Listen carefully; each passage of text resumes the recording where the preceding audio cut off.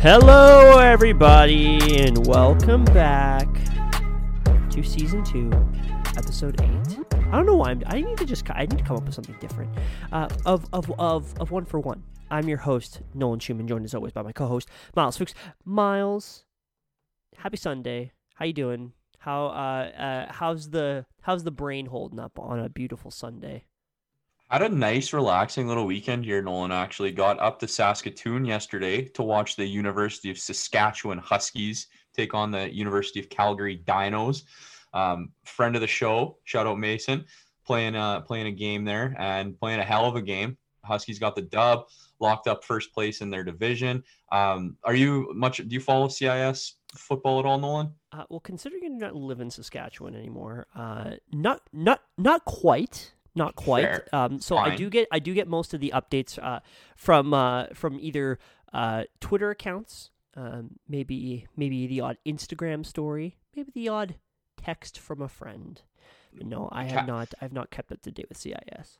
A passive fan, some might say, but Calgary, usually an absolute wagon of a team, got bounced from the playoffs yesterday, losing that game. Well, they weren't in the playoffs. They didn't even make the playoffs, which is crazy. Calgary likes to think that they're a powerhouse, and shout out to U of S, shout out to Mason, good guy. He's a Sabres fan, so he's been having a tough little go. It was nice to see him get a dub somewhere else in his life. Classic Calgary being cocky. Amen to that. Ooh, we've got a river in our city. It's so fucking nice.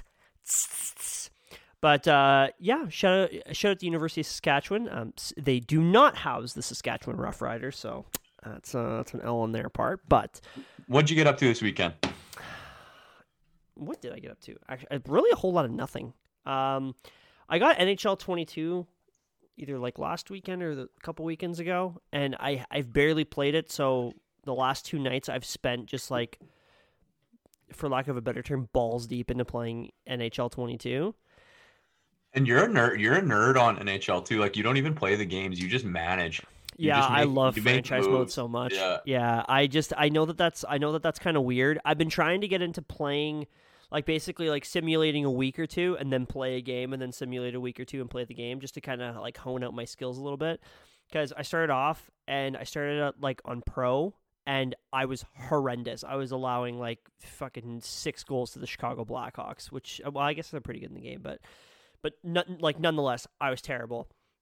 And now I'm on, like, what would it be, like Superstar or something like that, I think is the highest difficulty mode. I honestly can't remember at this point. Gotta say, not too bad now, especially using the Oilers, because, sending passes from Leon Draisaitl to Connor McDavid is definitely a lot of fun. Yeah, they're absolutely nasty. Playing threes with the Threes boys. Shout out to the Threes boys. That's the NHL mode that I play quite a bit. So threes is really fun. Very fun. Very fun. I actually miss the NHL 3-on-3 like free game that was on Xbox 360 with like the giant heads, and it's like that was a good time. Rocket skates and the was that a banana? It was like NHL hits back in the day too. That was a rage and Cajun time. Get up, drop the bombshell, get up, this is it. Shout out Power Man 5000. Shout out. Episode 8, Season 2. We are ready to rock. Nolan, I hate to say a toe-to-so, but fucking a toe-to-so. 3-0 last week for the good guys. It feels great to be right. It feels even better to be cheering for a team that is playing well. That is not something I am used to saying, so I am absolutely soaking it in. Well, you're right. Now, it was pretty close to almost not being 3-0, but we'll get to that, because that's going to be that'll probably be like a 15-minute discussion of that one. Well, actually, that'll be like half the episode right there in just that one game, because probably 15 minutes will be dedicated to one singular moment of that game. So how about we jump to the very first game, which was the first game against Seattle, otherwise known as the return of Joey Decord. And why the return of Joey Decord? Well, I'm glad you asked, Miles. His record versus the Oilers. Stinky. 0-3-0 with a 4.74 GAA and an .856 save percentage. Big yikes for my man Joey. Needs a soul patch like me. Kryptonite. Yeah, poor guy. And absolutely got completely shelled by the Edmonton Oilers. Now, the Kraken did play pretty well. I will say, like, the Kraken have been, from their rough start, they've actually been bouncing back pretty significantly, and their like underlying numbers and all that have actually been converting for them. So have been converting into results lately. So that's good to see for them. But as I mentioned before, this was the first game against Seattle, which means welcome home, Adam Larson. Very tough to watch. It was very sad to see my 6-pack hero, Adam Larson, defending Connor McDavid instead of being on the other side of that. Now, Miles, I wrote in here, and I didn't want you to look it up beforehand, but the game had 3 former Oilers in the lineup. Can you name them, and do not look it up? 2 are pretty easy because we just talked about one. Adam Larson, D-man, shout out. Jordan Eberle, member of the Baby Oil squad. We miss him. Shout out Jordan Eberle. Hope things are well for you. And I actually do know the third because when I was watching the game, I was like, holy fuck, that's where he is. And it's the DUI king himself, Riley Sheehan. DUI? He got a DUI? Oh, yeah. Okay, so throwback to Pickapalooza. I shared a picture of him. He got a DUI dressed like a Teletubby.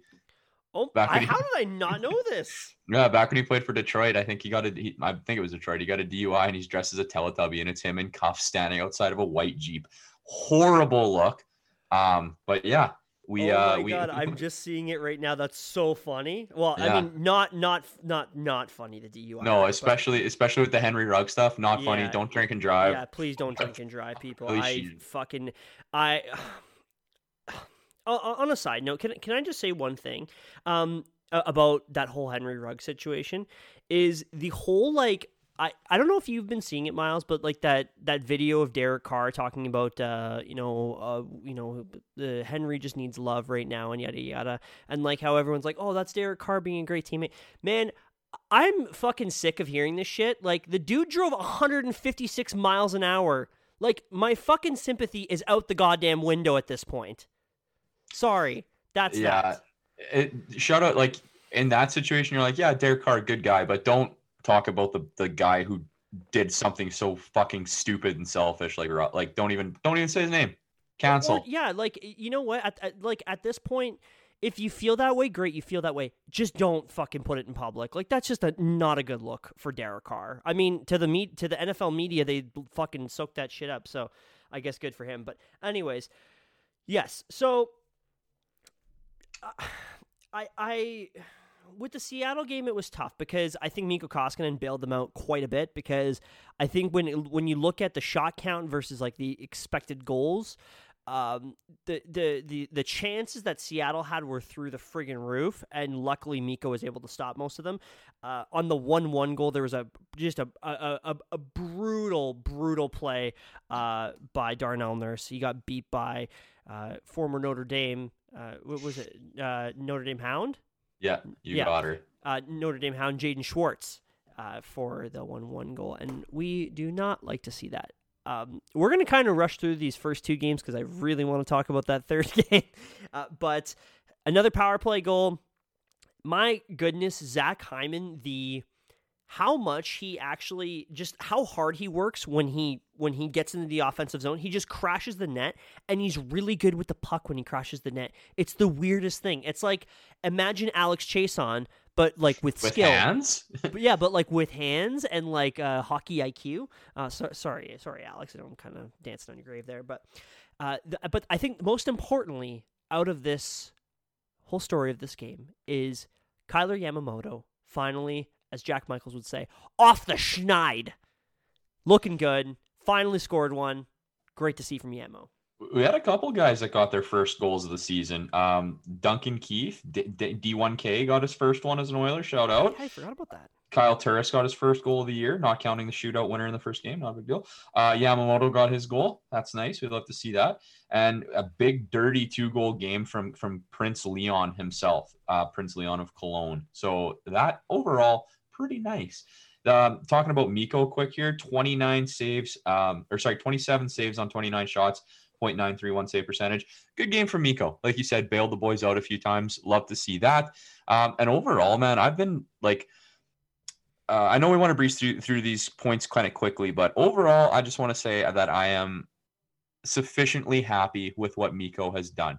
Been a few stinky goals, one against the Rangers, one bad game against the Flyers, but overall, having Smith go down and having Koskinen have to step up, I think he's done a very satisfactory job, and I am happy for him to have done that. Yeah, you absolutely nailed it. I'm, everybody talked about the goaltending sinking this team, and it's just I knock on fucking wood, but like it's been what they've needed. They haven't even needed like, MVP level. I think that the goaltending is not having to be worked nearly as much as they were last year. And because, you got to remember, like, Mike Smith had some games last year where it was like 47 saves, and it was insane because it just seemed like night after night after night, he was just getting shelled by shots. And luckily this year, it's been pretty well okay.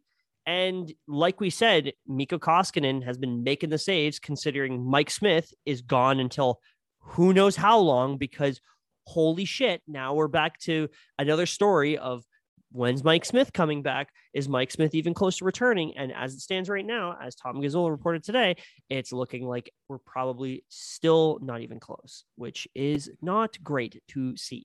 That's the biggest thing, man. When you see a goalie go down with a lower body injury, just with how important, obviously, that is as a square one. So thoughts are with Mike Smith. Hope he gets better and hope he's back in the lineup soon. But Koski, keep doing what you're doing. And you know what, man, as bad as it is to say, kind of happy that we're getting closer and closer to an inevitable Stuart Skinner start. It's got to be coming up on this road trip. I think Koskinen's been playing so many in a row. It's time you give him a little bit of a rest. And on one of those back-to-backs, you might have to throw Skinny in there and see what he can do. So I'm always excited to see a hometown boy and a hot mustache man get in the crease and do his thing. Okay. Well, to your first point about Mike Smith, I do want to say, like, in addition to the lower body injury as a goaltender, also lower body injury to a man that is 39 years old is not ideal in this situation. But I completely agree with you about Stuart Skinner. I really think that Skinner should be starting against Detroit. Is that if you want him to start against any team this week, it's probably Detroit.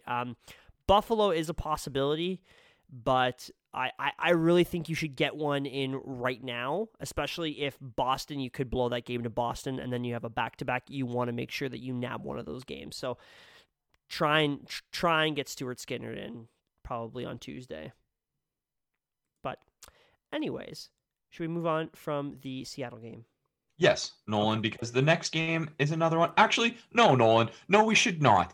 Because there's one thing I want to say about the Kraken, and a couple people have been saying stuff about it, and it's the 3 stars of the game thing that they're doing at home. I know they played in Edmonton, whatever, but it's actually really cool what they do there. So they toss a plush salmon into the crowd as a homage to Seattle's Pike Place Market.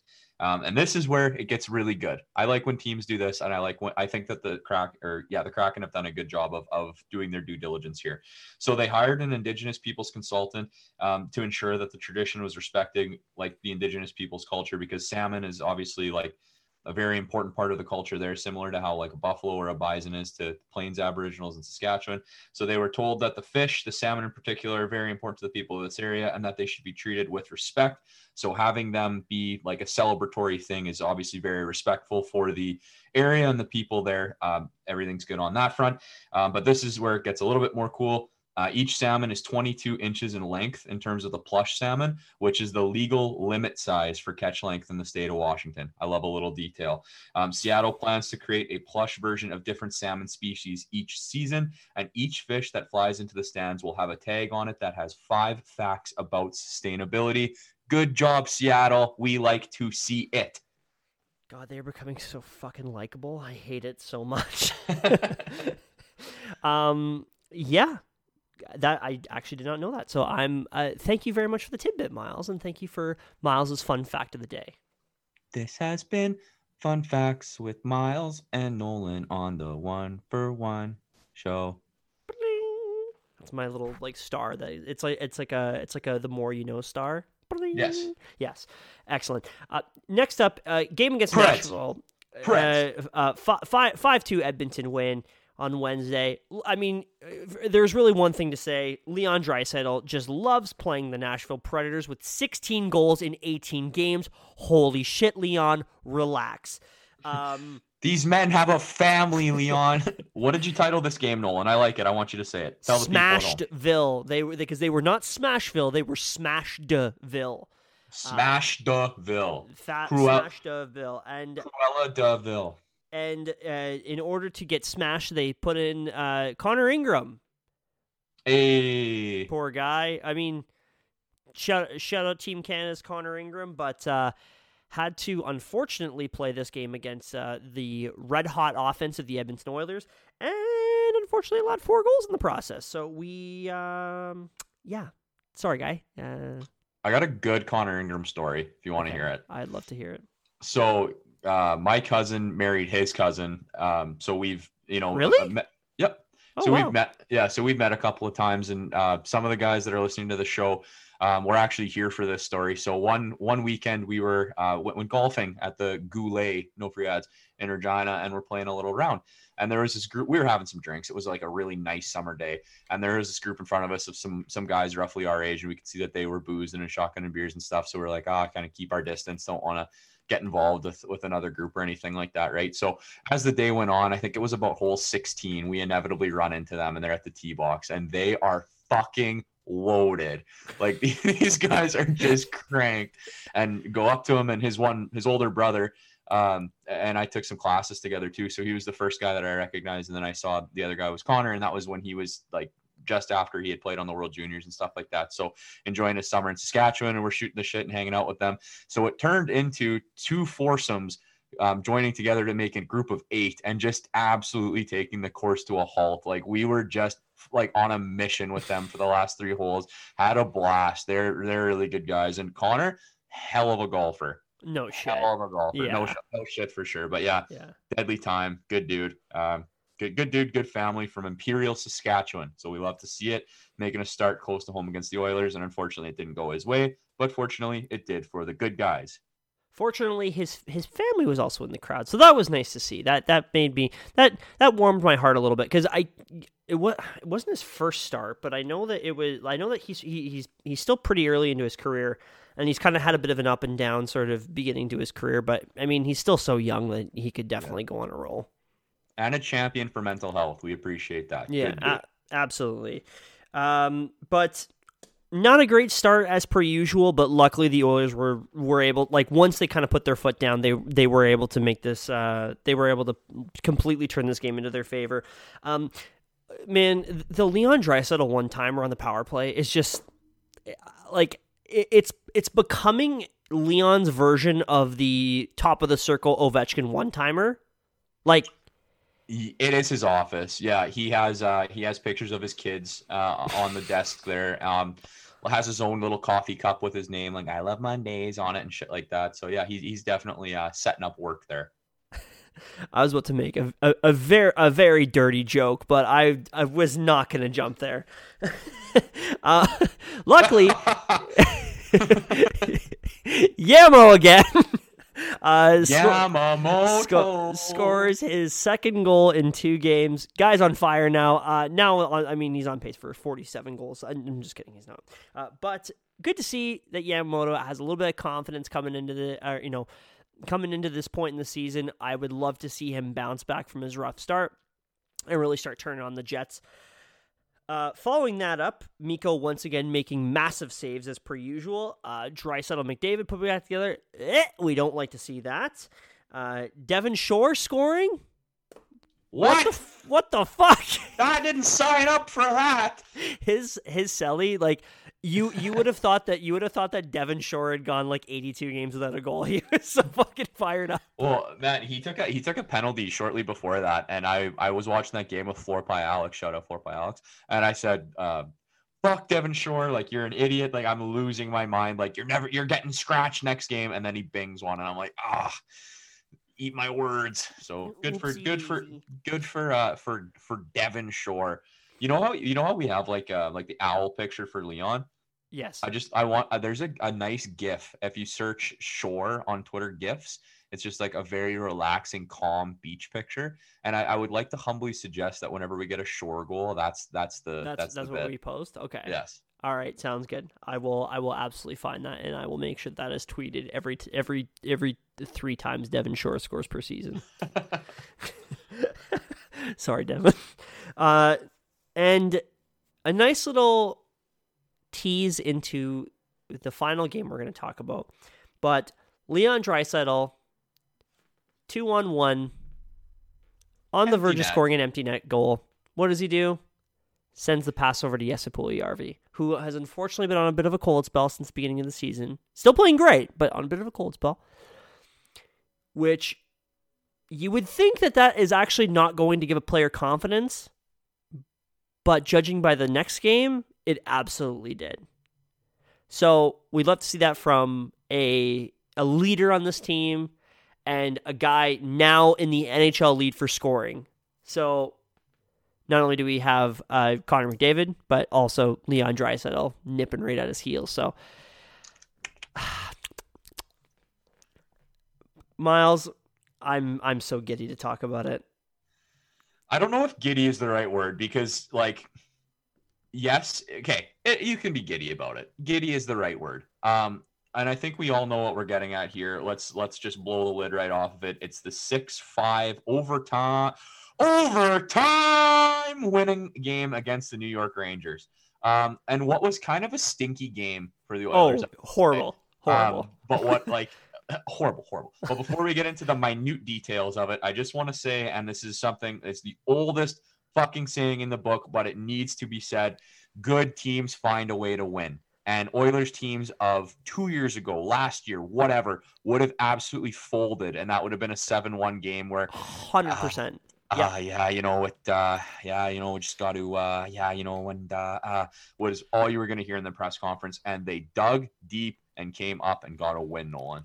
The guys who needed to show up, showed up, and they showed out. Just have to take a little sip of water before we get into this here. Because the last time the Oilers played the Rangers, it was a 7-5 barn burner in which your Edmonton... Was that the New Year's Eve game? It was the New Year's Eve game. Yeah, the game where the Edmonton Oilers nearly blew a 6-0 lead. Classic McGruber. The team went down quick and early in this one, looking lethargic, like they didn't care. This team just looked like fucking shit, for lack of a better term. Yeah, poopy. Yes. So shout out NYR Nick, shout out Connor Rogers. We have a couple guys that like the Rangers that are friends of the show. I was absolutely floored at the amount. I like to consider myself a guy who watches a fair amount of hockey. I was floored by the number of names on this Rangers team that I had never heard of before. You know what? I actually want to see if you can actually pronounce his name. No, I'm looking at it right now and I don't want to. Do it. Philip Chettle? Hedel. Okay. A silent C. But yeah, I mean, I the main reason why I know this team, and it's kind of the main reason why I know most of the players on this team is, I'm kind of embarrassed to say, NHL video games, because you just do so many like franchise modes and stuff that you eventually know all these guys.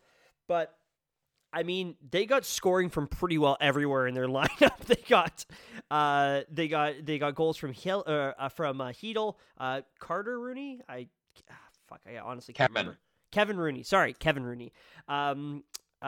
Kreider and Mika Zibanejad to make it 4-1. Thank you, Zach Hyman, for the one goal. Yeah. I mean, we might as well kind of get into it, but right near the end of the second period, Jesse Puljujärvi nabs his first of 2 on the night to get the comeback going. Now, I wanted to just bring up a quote from Tyson Barrie today in his press conference regarding what was going on. Basically, I believe it was Reed Wilkins asked him about how the team was feeling on the bench after the Rangers went up 4-1 and sort of where their heads were at. And he said, I don't know if this is true, but I know Leon talks a lot of shit on the ice, but he basically said Leon skated by one of the guys on their bench and said, "Hold on, it's coming." Oh, wow. That is some schlongen. Rockstar. Welcome schlongen from our German prince. Holy shit! I hope that's true. I love an edge. I love an edge. Oh baby. And I mean, let's get into it. That third period may have been the most exciting period of Oilers hockey since. I was trying to think about it, and I think that's the most exciting period of Oilers hockey since the third period of San Jose Game 5, where they came back and Klefbom had the tying goal, and then David Desharnais had the game winner. More like Dehar, yay! Yeah, but I mean, a power play goal by Tyson Barrie, a 5-on-5 goal by Jesse Puljujärvi, and like what was happening is the Oilers were fucking dominating the Rangers, like I was about to say, like choking them, done, like fucking torturing them. Fuck, you're giving me a half wood here with all these adjectives. They don't call me Zaddy for no reason. The Rangers scored again though to make it 5-4. Which was a big yikes on that play by both Darnell Nurse and Mikko Koskinen. Nurse should have had his stick on the puck, and obviously, like, it's Mika Zibanejad who's like a prolific goal scorer in this league now, but it's just you can't allow that. But you know what?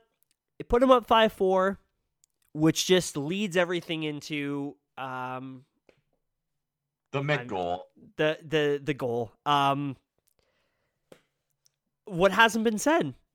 1-on-4. Tyson Barrie narrowly misses the net.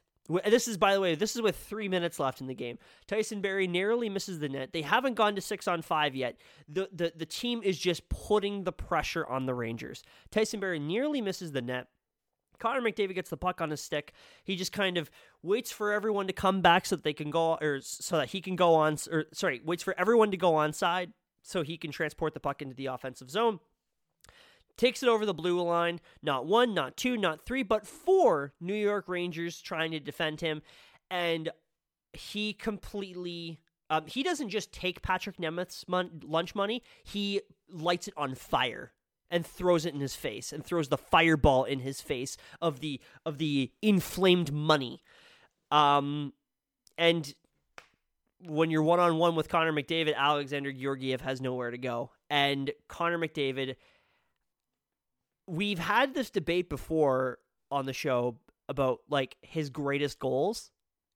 I think that takes the cake for me now. Like, I've already said that he's had the best goal, but it's not only the move, but it's the moment. Like, he had the moment on his fucking stick.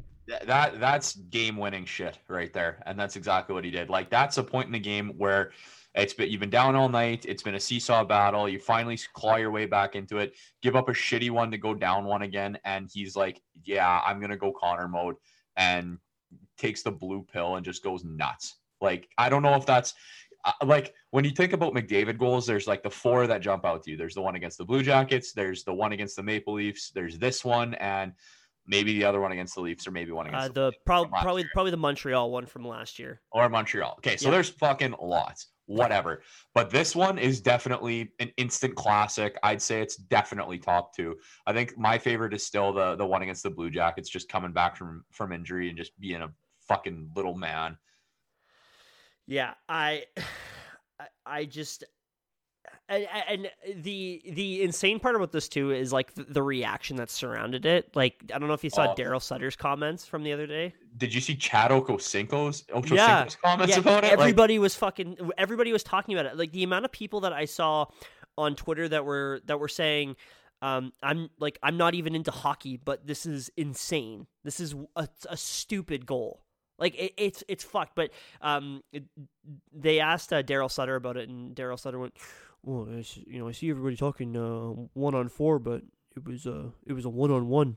It's like, Daryl, No, it was a 1-on-4. Like 4 guys were trying to take the puck away from Connor McDavid. This was not a 1-on-1. It was a 1-on-4. So fuck off and take your sour grapes out. I mean, he's probably just sparking the rivalry more and more. I think that's probably what it was more than anything, but it was funny, needless to say. Yeah, it's just that's a superstar doing superstar things. And I think we've said it a couple times this season already, but I think this, if anyone was still saying Connor McDavid's not having fun in Edmonton, shut your mouth, because he was jazzed, man. Posted it on his Instagram as well as like Edmonton was loud last night. Like just without an ad, by the way. Everybody should know that. Without an ad. Like he's having fun. He is having a nice time playing hockey in the city of Edmonton. And it just makes do you feel that little chill go up your spine there, Noah? I could barely sleep after this game was over.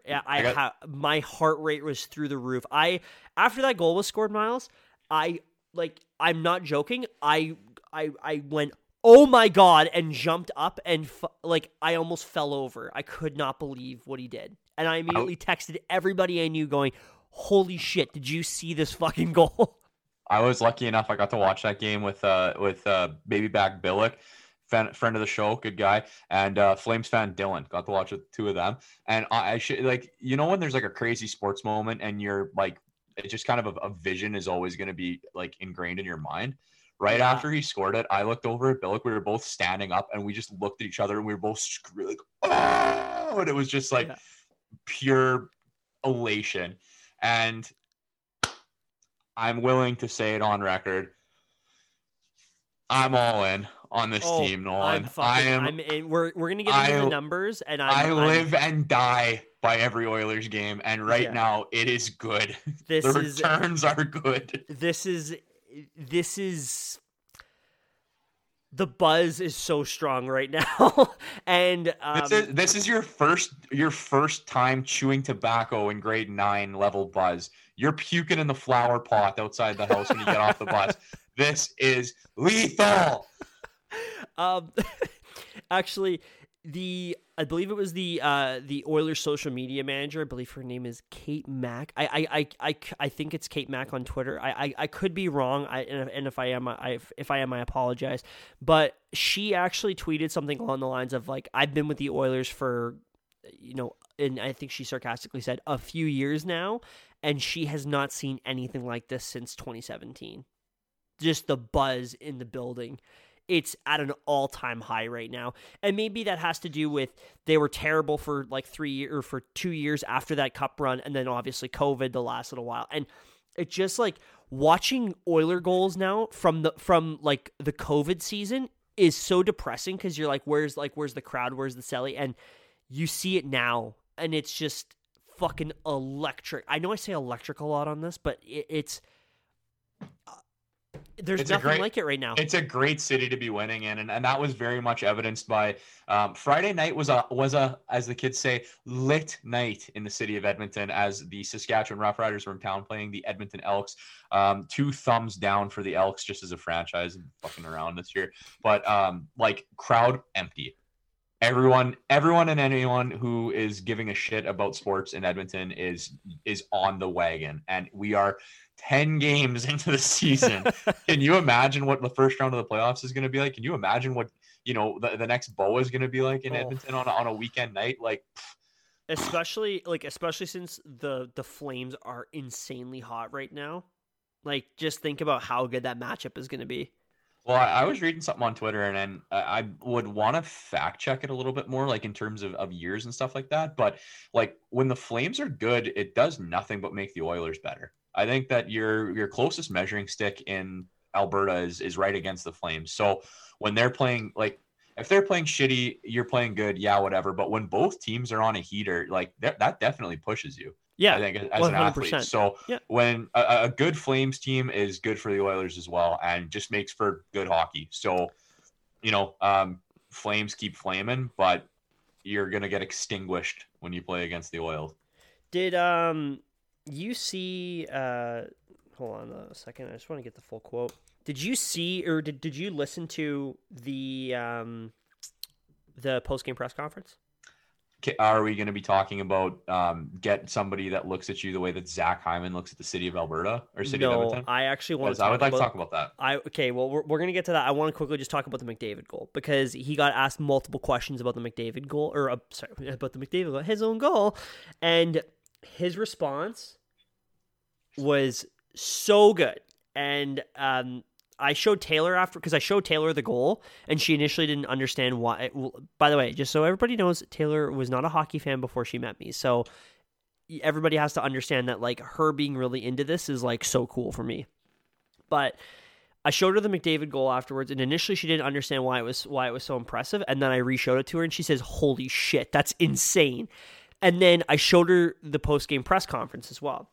This was when they were asking him about it, like, you know, how hard was it to score that goal? Or, you know, did you feel like you had a monkey off or did you feel like you kind of like got the monkey off your chest? Yeah, sure. But basically he responded back with saying, "I'm paid to score big goals and I'm paid to do that type of stuff. I'm just doing my job. Probably not the best idea to take 4 guys on every night, but I thought the situation was kind of weird."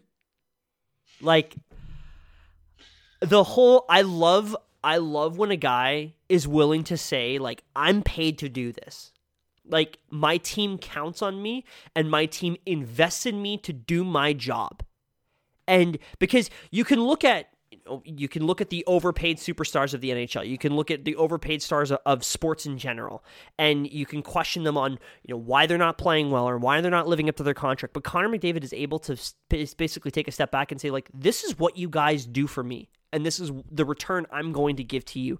I'm going to return on your investment that you believe in me and you want to build your franchise around me. And that is a true franchise-changing talent. And it is the coolest thing to see a guy that cares so much about winning and cares so much about the city of Edmonton and cares so much about making this team a global brand and making this team a Stanley Cup contender. It's the coolest thing to see. But he did kind of temper down the expectations a little bit. By the way, I forgot to mention too, Leon Draisaitl scored the overtime winner. But because after McDavid sent the game into overtime. It's actually pronounced overtime winner. Which was a hell of a goal too. It's 9 o'clock here, so I can't really do the yell right now. But no, it was a hell of a goal as well, man. The pass from Darnell was incredible. Yeah. Yeah, we can't sell that short either. But okay, can we talk about the Hyman Puljujärvi? One last thing, okay? Go ahead. McDavid did. So they asked him about the buzzer on the team right now because they're 9-1, and he said, "Yep, we're 10 games in now. We got to just keep doing what we're doing," and that is so it's keeping a player honest and it's keeping a team honest. This team knows that they're not quite ready to declare themselves a contender just yet. They need to get themselves to that point first. They need to first off just make it into the playoffs. Make it to the playoffs and take it one step at a time. Absolutely. And like, I know we're gassing them up and all that, and everybody that's listening right now that's not an Oilers diehard is like, give it a fucking rest. But they're saying all the right things. They're doing all the right things. The walk is matching the talk, and I am all about it because it's been so long. And anyone who remembers the decade of darkness is smiling right now. It's so much fun right now. It's so much fun, and it hasn't been fun to be an Oilers fan for a very, very long time. Like, honestly, I was too young to appreciate 06, and 17 was really fun. Like, but we got to stop calling it a cup run because they lost in the second round. Like, we can't. Yeah, we got to call it. It was and that's how fucking desperate we are as a fan base to call 17 a cup run. But like, it was fun, and this is 13 times that, and we're not even into meaningful games yet. So, very good stuff. Very nice stuff. Press conference after the game, Nolan. Zach Hyman, loving things in the city of Edmonton, looks out at the crowd because where the Oilers players do their post game is all glass, and you can see out in the street. And it's kind of become a thing here since the season started, where fans will stand out there and you'll hear them in the post game chanting and saying stuff like, Connor McDavid or like MVP. Yeah. And now they're saying like Jesse, and Hyman just looks out as they kind of start chanting to Jesse, and he just gets this big golden retriever smile on his face, and he like kind of looks over at Jesse. He's like, they're chanting your name out there, and then Jesse looks over and he's like, ha, ha, ha. And then Zachary Martin Hyman says the funniest thing of all time. He just kind of gives him a little nod. He goes, Bison King. Like, yeah. And the other cool thing about that too is was how Jesse gives them like the little like heart, like the little heart heads. Yes. Oh God, they need to sign him to an extension like now. Yeah. Always. It's only getting dirtier. Are you gonna sneeze? We got a big sneeze coming. Do it right in the mic. I'm not doing it in the mic. Absolutely gutless.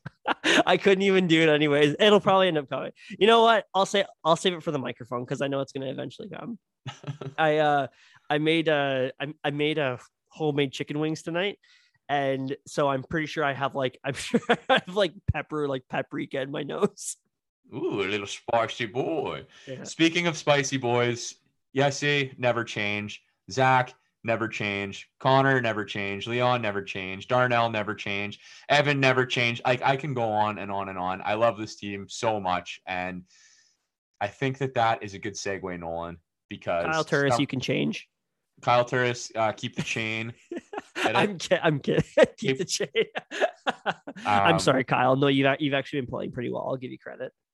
But I think that someone else who loves the Oilers very much is sitting across from me, metaphorically, and would like to talk about some hard work that he did, getting some numbers figured out, just to kind of put into context what this Oilers team is doing. And with that, stats guy Nolan, what do you got? Okay, so I went into both the regular stats that you could find on any regular website, and then I went into the 5-on-5 numbers from Natural Stat Trick. So most of these numbers come from via Hockey Reference or Natural Stat Trick, just so everybody's aware. And if you want to get more excited, well, here you go. So we're 10 games in. So I figured 10 games in was a great benchmark to be able to say, like, here's where the team is at, and here's where we're looking, okay?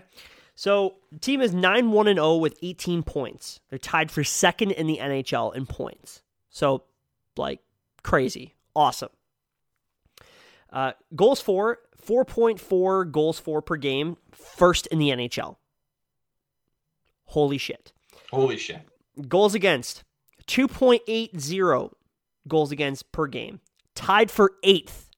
That is actually a stat I did not even know. That, like, so what that's showing us is that this team is not only exceptional offensively, but they're a top 10 team defensively by the goal count. Like, that's really great to see. The power play percentage, obviously, we kind of know it's well documented by many people. It's a huge talking point outside the city of Edmonton. 50%. The second place team is St. Louis with 32%. So just a complete like Molotov cocktail of a power play. PK percentage 86.21, sixth in the NHL. Bit of a step back than they've had from previous years, but still top 6 PK in the NHL. You still love to see that. Now we get to the 5-on-5 numbers. So I looked at these, I don't know, about a week and a half ago. So maybe it was a week ago, because I think it was after the Vegas game, and I wanted to see just how the team was looking in their underlying numbers, and I was kind of disheartened. Now, after this week has passed by, the numbers have actually gotten quite a bit better, so that's great to see. Corsi for percentage, 50.33, which is 16th in the NHL. When I checked after the Vegas game, I'm pretty sure they were at somewhere like around 25th or 26th, so they've had a nice climb up in their Corsi numbers. Fenwick percentage, 48.96, 19th in the NHL. Still a work in progress. Now, the expected goals for, 19.83. Expected goals against, 18.95, which puts their expected goals for percentage at 51.13, which is very good to see for this team. This team is making a very steady improvement, and the addition of Zach Hyman has gone a long way in this. I think not enough people are putting enough stock into just how good Zach Hyman has been for this team and has been worth even more than the $5.5 million he's getting paid per year. And the last number, the expected goals for percentage, is 14th in the NHL, which I think last year they were 25th or 28th or something like that. They were right near the bottom. So they were getting very hot, but they were winning games because their superstars were scoring timely goals at the right time. Their high danger chances for per game, 50.52, which is like attempts from the slot or, obviously, I mean, high danger, you know what a high danger chance is, right? Which is 16th in the NHL. And then, once again, this is still at 5-on-5. Shooting percentage, 9.47, fourth in the NHL. So, crazy shooting percentage right now. Save percentage, 91.95. So, at 5-on-5, they kind of taken a bit of a step back. They're getting better saves on the PK and on the power play. And that has them at 23rd in the NHL. I think when it's all situations, they're like 10th or 11th or so.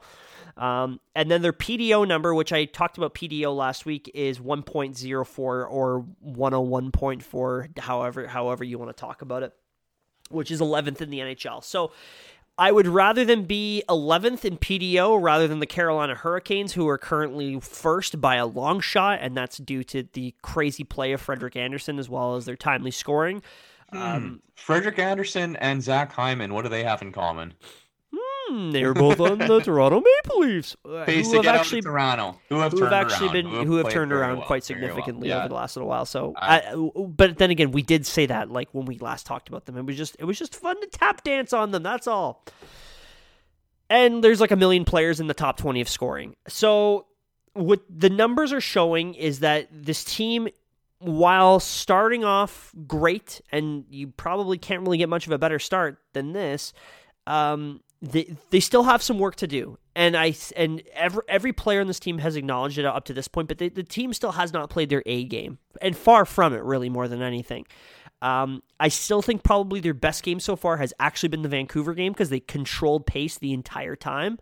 And if it wasn't for Thatcher Demko making those crazy saves, then they probably would have won that game like 4-1 or 6-1 or whatever. But it's looking good right now. Let's hope this keeps up. Let's hope everyone stays healthy. Because we're going to start running into some issues. I mean, Devin Shore went down the last game. He's going to be out 4 to 6 weeks. Can I complain about that? I think that's a natural segue. Can I complain about something? Yes. Looking at the projected lines, Nolan, of what they're doing now that Shore's out. Looks like Sevier's coming in. But you know what else? Davis Tippis has decided to do, because you think fourth line player goes down, that shouldn't affect the lineup up and down too much, should it? Wrong. You have Sevier coming in on the fourth line. You have Yamo and Cassian swapping positions, so Cassian's going to be playing on the wing on the second line. Yamo's going down to the third line, and they've reunited the Draisaitl McDavid Puljujarvi line. Fuck me, man. I just don't get it. I just do not understand. Why does Zach Cassian have 9 fucking lives to play in the top 6? He's found a nice role on the third line. They found some good chemistry where they're productive and they're able to do some shit. And like, you're seeing what he can do because he's in an advantageous position. Don't even take matchups into it. Take the guys that he's with and then the matchups. So you're going to throw him onto the second line. Totally change the chemistry of the team and the line that he's had success with, just because you have a hunch. Like, fuck that, man. Throw him back on the third line and let them dominate rather than have like an okay second line. And then we've talked till the frickin' cows come home about the McDavid Puljujarvi first line, but I'm just so I'm really trying to control the swearing, absolutely sick of it, and how they like to do that. So seeing that made me very, very pissed off. Oh, and guess who's back on the top pairing of defense, Nolan? Tyson fucking Barrie and Darnell Nurse, because apparently Evan Bouchard hasn't been blowing the roof off the place, sarcasm, and they've decided to take him back off and make Russell the 7th defenseman. Just breathe, Miles. It's actually not that big of a deal. But yeah, not enjoying what I'm seeing there. What is wrong with your face, Nolan? What are you seeing? Miles, go look at Lauren's Instagram right now. Go fucking look at her Instagram right now. You're gonna die. Is it her? Just go look. Oh my God. Oh my God.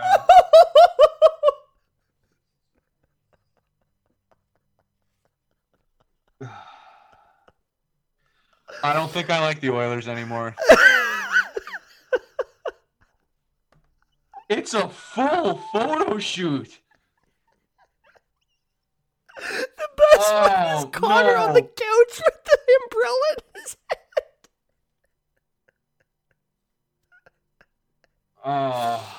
And oh my God. And Celeste also posted some fucking videos. Okay, so if you haven't pulled your phone out yet, what we are having an absolute meltdown on is Leon, Connor, their two girlfriends, and Ryan Nugent-Hopkins decided to be the cast of Friends for Halloween, and the wigs are fucking horrible, to put it bluntly. But not only did they take a Friends-inspired approach, dude, what? Leon looks ridiculous. They did a full photo shoot with the couch in front of the fountain and everything. Like, it is, wow. Oh, I didn't even see the last one. Oh man, like, Nuge is very much a Ross. These poor guys, man, they are just absolutely at the whim of what their girlfriends want them to do. Because you just know for sure that was like, Connor, like, I have a couple's costume for us, and you have to get some of the guys on the team to do it too, and we already got Celeste to do it, so it's already happening. Like, you can just tell that was one that they got absolutely rinsed into. Tough. And Cody, okay, so is this... Okay, what were we talking about before we got to... Because we have to go into the Oilers Halloween costumes after. We're already in the Oilers Halloween costumes, buddy. Whatever I was saying is done. Cody Ceci and his wife went as Jack Skellington, or Jack and Sally. So I don't know if Sally is a last name, but Jack Skellington. And as everybody probably knows by now, the Oilers had their their Halloween party last night, because I guess they needed some time away from it, or they need some time off so that they could come in hungover. But so some of the costumes, Miles. Actually, Miles, why don't you tell me which is your favorite that's come out so far? I don't want to talk, Nolan. You don't want to talk about the cursed Friends reunion. Oh my God, man! I don't want to piss off people because I know that Friends is like I hate Friends. Don't worry. Cult show. I hate Friends. It has aged poorly. I've tried numerous. Oh, you just gotta try. You just gotta watch it. It's really good. No, I've tried numerous times. It is subpar at best.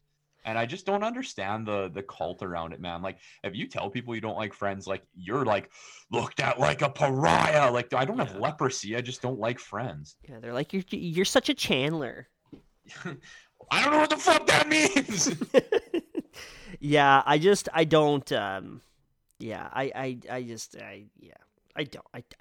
like that. Who is your favorite costume, Nolan? Okay, so I'm looking at the shout out to under hold on. Connor McZowski on Twitter, as well as Kennedy's Trash. I believe Kennedy's Trash now works for Oilers Nation. But they actually tweeted a guide, because there's a big group picture that Lauren posted, and it looks like as follows. So I'm assuming your favorite, Miles, is probably Darnell Nurse. Because he's Ricky Bobby, right? No, Darnell Nurse is Guy with Sign. Oh, shout out Darnell Nurse. Okay, no, yeah, sorry, Cassian's Ricky Bobby. I was also Guy with Sign. Two of them are actually Ricky Bobby. Really? Tyler Benson as well. Oh, shit. There, I'm seeing it now, yeah. Love it. Good costume. Yeah. My favorite is Jesse Puljujärvi in the background, who everybody is speculating that he's actually dressed up as a Bison King. Okay, where? I have not seen that picture. Okay, so he's in the very back, I'll actually just send you the. I'm looking at it right now. I got it. Oh yeah. Your little crown. Yeah, I think he might be a Bison King. Honorable mention to Evan Bouchard being Buddy the Elf. Yep. Legendary. Shout out Brendan Pierlini for being Zach Cassian. Yeah, that's such a good play, man. Yeah. I love that. I know it was a couple years ago the Blues did that. Somebody dressed up as Perron and Ryan O'Reilly dressed up as each other or something, and like Ryan O'Reilly got really mean with it. Like he had like a baguette and a cigarette. Like he was just like it was very well done. So this is funny too. But looks like Evan Bouchard is just cleaning up on the beer pong table. Just a good boy from London, likes to chuck balls. Love to see that. Zach, I'm trying to figure out who Zach Hyman is, because him and his girlfriend are both wearing, I'm assuming they're like purge people. That would make sense because they're both wearing masks on top of their heads. But man, I love seeing Oilers group things, because we always hear about how like guys don't like being in Edmonton, and it's really nice to see that these guys just all love each other. I would love to know what Dave Tippett was. Oh my, Dave Tippett was drunk. Are you gonna have the Dave Tippett was Deadpool? Are you gonna have the oh my god the spooky song you sent me? Is that gonna get cued in here at all? Oh, 100%. Okay, I'm ready for that.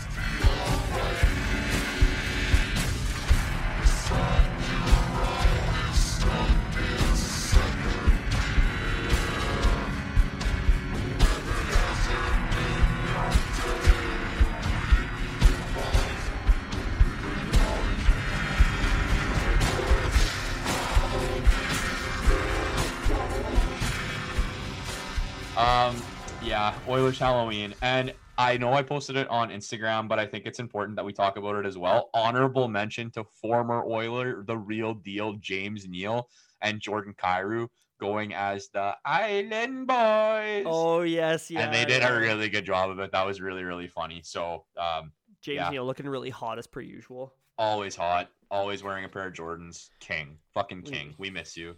We miss you. We don't miss like what you were doing, but like we miss you. We don't miss your play on the ice, but we miss when you had the like random hat trick every 25 games or something, or however long it was.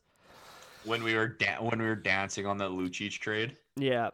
Also Tyson Barrie, it looks like he was I think he was Zoolander, because he's doing like the blue steel in the picture. Yeah. So that's pretty funny. I'm trying to figure out who the fucking skydiver. I'm trying to figure out is like the skydivers. You seen the picture? Yeah. I'm trying to figure out first off what they're being. I know this is probably going to make me very culturally fucked that I don't even know. You know what, man? Happy Halloween. It's over. It's November. Fuck it. That is the Oilers Halloween costumes with Miles and Nolan. So eloquently ended by myself. Yeah, Nolan. God. Yeah, that's a good one. I'm excited. If Yesay is actually a Bison King, like it's over. It's a W. Okay, Miles, I'm actually sending you one last thing. Fuck, dude. Uncomfortable is right. Oh my god. So no one told you life was gonna be this way. Fuck. It's amazing what people will do for the people they love, because you know that was not what they wanted whatsoever. Speaking of not what they wanted, Jack Eichel playing in Buffalo. Oh, that's a segue. Got him. Yeah, Jack Eichel was finally traded. It was about time. This would be like if Connor McDavid didn't score the fucking goal of the millennium, then we wouldn't be the Halloween costumes dropping. Then we would have been much more like big about this. But yes, Jack Eichel was finally traded to the Vegas Golden Knights, and the return was less than expected, I would say. Do you want to start? I think it would be nice to start with the Kevin Weeks like incorrect leak trade. You definitely got duped by a fucking Sabres executive. Oh, dude, that was crazy. That had the world aflame for a little while there. And it was looking like it was Matthew Tkachuk, a former first round pick, a current first round pick, and then like an actual pick. So wow, that would have been just an absolute fleecing of a return. But like you said, Nolan, the actual return was much different. It was, love to say that I was right, love to say that I was correct. Peyton Krebs, which I think a lot of people knew. Like I wasn't. Yeah.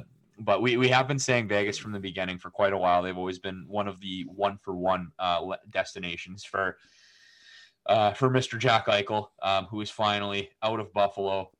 Who else went back? Alex Tuck. He's an upstate New York boy, so he's stoked to be going home. And then 2 picks, right? Yeah, a top 10 protected 2022 first and a also conditional second for a conditional Vegas second. My biggest thing with this trade, and I'm kind of jumping right into it, like I just like, okay, first off, what you want to say about like the actual return is like you got a player and a prospect and a pick, which is kind of like that's lower than people expected for like a potential like top 5 player in the NHL. But my biggest problem comes with how did Vegas get protection on the pick? Like I don't get that. At the very least, they should have gotten an unprotected first for it. Now, I know that I'm looking at that as, well, Vegas is currently, I believe they're out of the playoff picture at this point because of the amount of injuries they suffered, but like maybe the decision was you can either have the unprotected first or you can have Peyton Krebs, but like at the very least, you should have gotten an unprotected first out of it. And with that, if it is a top 10 pick in 2022, then it becomes a 2023 unprotected first, and then the second round pick. If the first is top 10 this year, then the second will transfer to 2024 and will be unprotected in 2024 as well. So Buffalo has to just hope that Vegas sucks next year, and they have to hope that Vegas gets a top 10 pick this year and then sucks again next year with a full season of Jack Eichel in order to be have another ball in the Connor Bedard sweepstakes. But overall, I mean, I forgot to mention too, they also put in the Buffalo also threw in a third rounder with Jack Eichel. But I do like Alex Tuck for them. I think Alex Tuck is going to be really good, and it seems like he does want to play in Buffalo. Peyton Krebs is going to be a nice little return as well. Obviously, hasn't blown the roof off of his rookie season so far, but he's a prospect. No, looking at the future. Looking at the future for Buffalo, I mean, like you're going to have Cousins, Middlestad, Krebs, Owen Power, Rasmus Dahlin, like Devin Levi in goal. Like the future is very bright in Buffalo. But they're going to Buffalo it. They're still going to fuck it up somehow, I think. So is what it is, right? I think that in 5-10 years when we're looking back on this trade, because this is going to be one of those trades that kind of transcends time a little bit and is always going to be brought up, kind of like the Joe Thornton trade when he left Boston. I think it's going to age poorly in the terms of like what Peyton Krebs is as a player. I'm so big on him. I think he's going to be a really, really good hockey player. I think that I do think that at the end of the day, it's going to be a deal that's going to benefit both teams. And I know that that's kind of the boring conclusion to come out of this, but I mean, it's Jack freaking Eichel, man. Okay, so that's what I really wanted to talk about, Nolan, and especially when the Matthew Tkachuk name got thrown around. A lot of people that I had been talking to were saying, well, I think that that's not a very good trade for Calgary because I think that they're, pretty even players in my opinion, which is a take that I personally don't agree with. I think Jack Eichel, like when he's healthy, is a fucking animal. He's a superstar. He's not just a star. He's a superstar. Right. Like any year, because obviously he was the number 2 pick after Sir Connor McDavid. But any other year, like that's like damn near generational player that you're talking about, right? Like Jack Eichel is awesome. But, and I know that this is a bit of a Buffalo effect. If you look at the numbers actually between Tkachuk and Jack Eichel throughout their careers, they're 1 year different in their draft. Similar size as well. Eichel's a little bit heavier. Their numbers in terms of points are actually pretty similar. I'm pretty sure hasn't Jack Eichel been like over a point per game like multiple times though? Well, okay, so you look at his career high is 82, followed by 78. take out the kind of COVID shortened season, and then he's about a 60 point overall player. You look at Tkachuk, his best year was a 77, followed by a 61, and then he's kind of a 50 point player. So see, like, my only thing is I don't really agree with the like 60 point thing on Jack Eichel, because like in his sophomore season, he had 57 and 61 games. In the year after that, 64 and 67. Year after that, 82 and 77. And then the COVID the COVID ending season, 78 and 68 games. Like fucking, and that's 36 goals too. So what I wanted to say though, what I was getting at, despite the similarities in point totals, take the Buffalo effect out of it. But look at the type of game that both of them play as individual players, right? And like, I know Matthew Tkachuk has scored a couple pretty insane, like through the legs goals and stuff like that. But Jack Eichel has kind of what we were talking about with Connor McDavid, that like game breaker ability. He has that ability to absolutely take a game over and score like a superstar level goal when it counts the most. And I don't think that Matthew Tkachuk is that player. I think Matthew Tkachuk's a really good hockey player. I think he's really talented, and I think that he brings like a really dynamic perspective to a team, because he can play like that agitator role. He can be a checking forward. He can like do something silky with his hands. Like he's kind of a jackknife player, where Jack is just a stud, right? Like just a stud goal scorer. And that first line of Mark Stone, Jack Eichel, and Pacioretty is gonna be filthy. Well, and also the most important storyline out of this is he's the one thing Vegas has needed. The one thing they've needed since the inception of their franchise is they've just needed a number one center, and now they have that. And they didn't have to give up anything that was like of crazy importance to their core. Like Alex Tuch's a great player. I love Alex Tuch. I really think he's going to be awesome. Like Alex Tuch is a great player, and I really like him, but that's not a guy that's going to be a huge like a huge loss to your team. But I mean, fuck, it's Jack fucking Eichel, man. Huge loss to your team, but like I think that Alex Tuch is an underrated player, is a very talented player, like a local guy as well, and could potentially be your captain candidate on that Buffalo team. Yeah, I think he's like, I would say, looking at a guy like him, I think he's a prime player of a version Buffalo already has on their roster, and like Kyle Okposo, like good player. If he's with a really talented player, could maybe have that upside of like 35 goals to him. Maybe, yeah, who knows? But yeah, I completely agree. Could be a guy that's like 70 points, could be like your next captain of your team. And yeah, like I said, it seems like he really wants to be there. Like you mentioned already, hometown guy. This is something that's really, he's from Syracuse, but basically Buffalo. So I'm excited to see that. But yeah, the thing with Vegas though now is like they're on the clock, because first order of business, they have to get their cap situation figured out. And that's going to turn into a situation where you have to try and get out of either Riley Smith, Evgeny Dadonov, or Jonathan Marchessault. And I don't know why you'd want to get out of Jonathan Marchessault, because as it currently stands now, you've got Jack Eichel, Mark Stone, Max Pacioretty all on LTIR. And at this point, the clock is ticking. They've got 2 more years left on Pacioretty, then he's a UFA. You've got 1 year left on Riley Smith. You've got 3 years left on Jonathan Marchessault, who, by the way, is 30 years old. You've got 2 years left on Evgeny Dadonov. How old's Pacioretty? Like he's been in the league for a while as 32. Well. And Mark Stone's 29. Like these aren't like this is, and Mark Stone plays a heavy game. That's a guy that the time is ticking. And Alex Pietrangelo, I mean, you've seen plenty of articles already about the decline in Alex Pietrangelo's play this season already. And it's just, and Alec Martinez is 34 years old and signed to 5.25 for the next 3 years. The time to win for Vegas is now. And if they don't, that's a major, major, major failure on the part of management and the coaching staff. But at the end of the day, like if you're going to take a swing on a superstar, and they swung on the biggest that was available.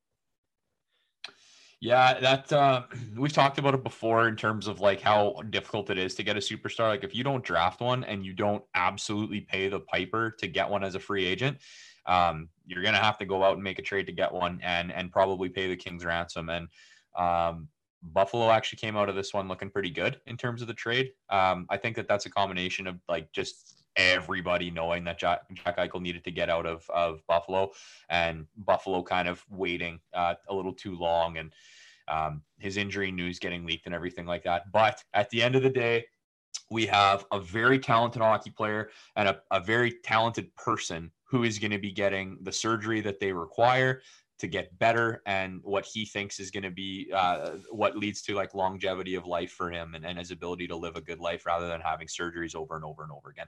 Sucks that he probably won't be ready for the Olympics, but he's getting his surgery. He's going to be better, and we really hope that things go well for him so that we can see Jack Eichel and Connor McDavid 8 times a season in a Pacific Division rivalry.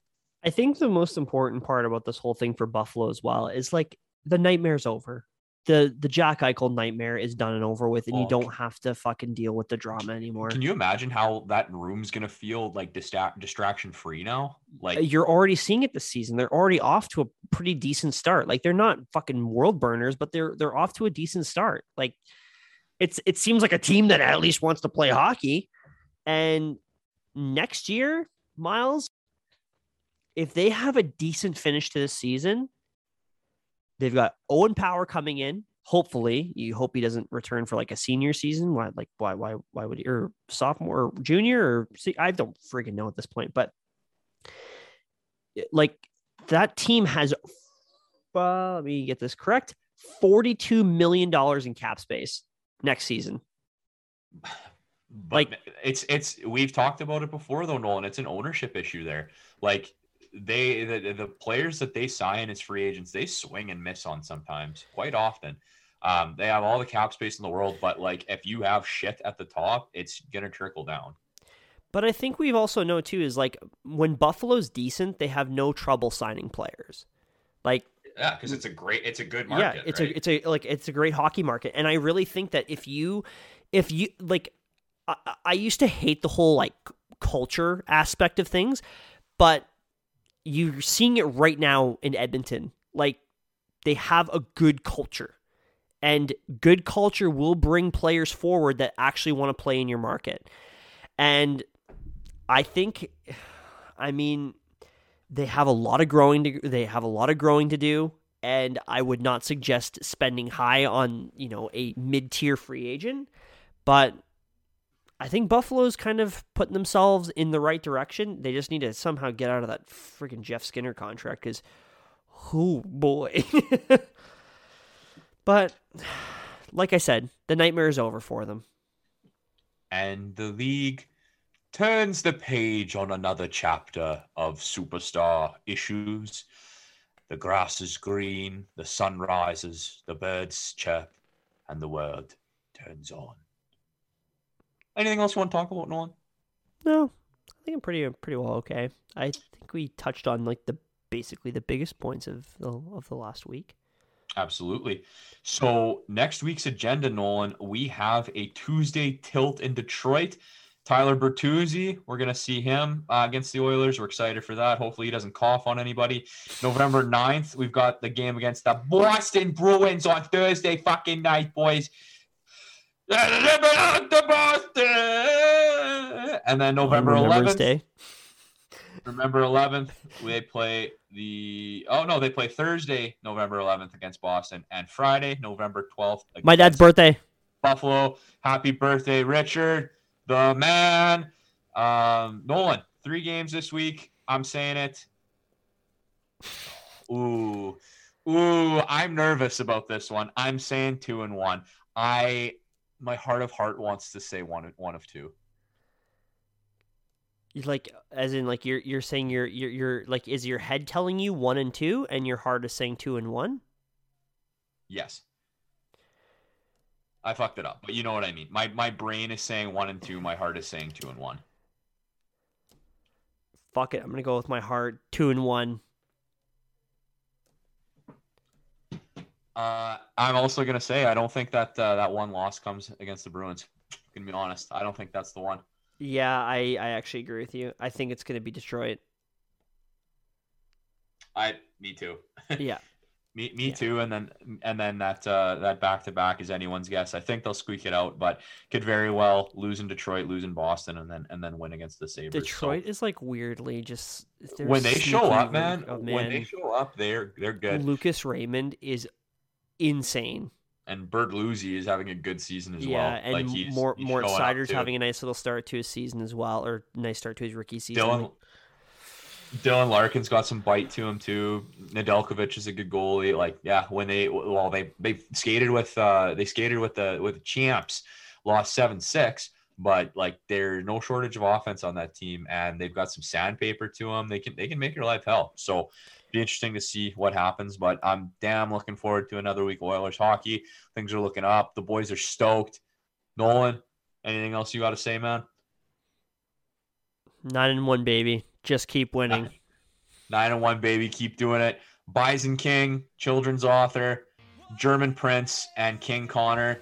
We love all of you so much, and everyone else that can't be named at this time because it's a late one, and the boys got to go to bed. But thank you, as always, for tuning into the 1-for-1 podcast. This has been Season 2, Episode 8. As always, go Oilers, go. Go Oilers, go.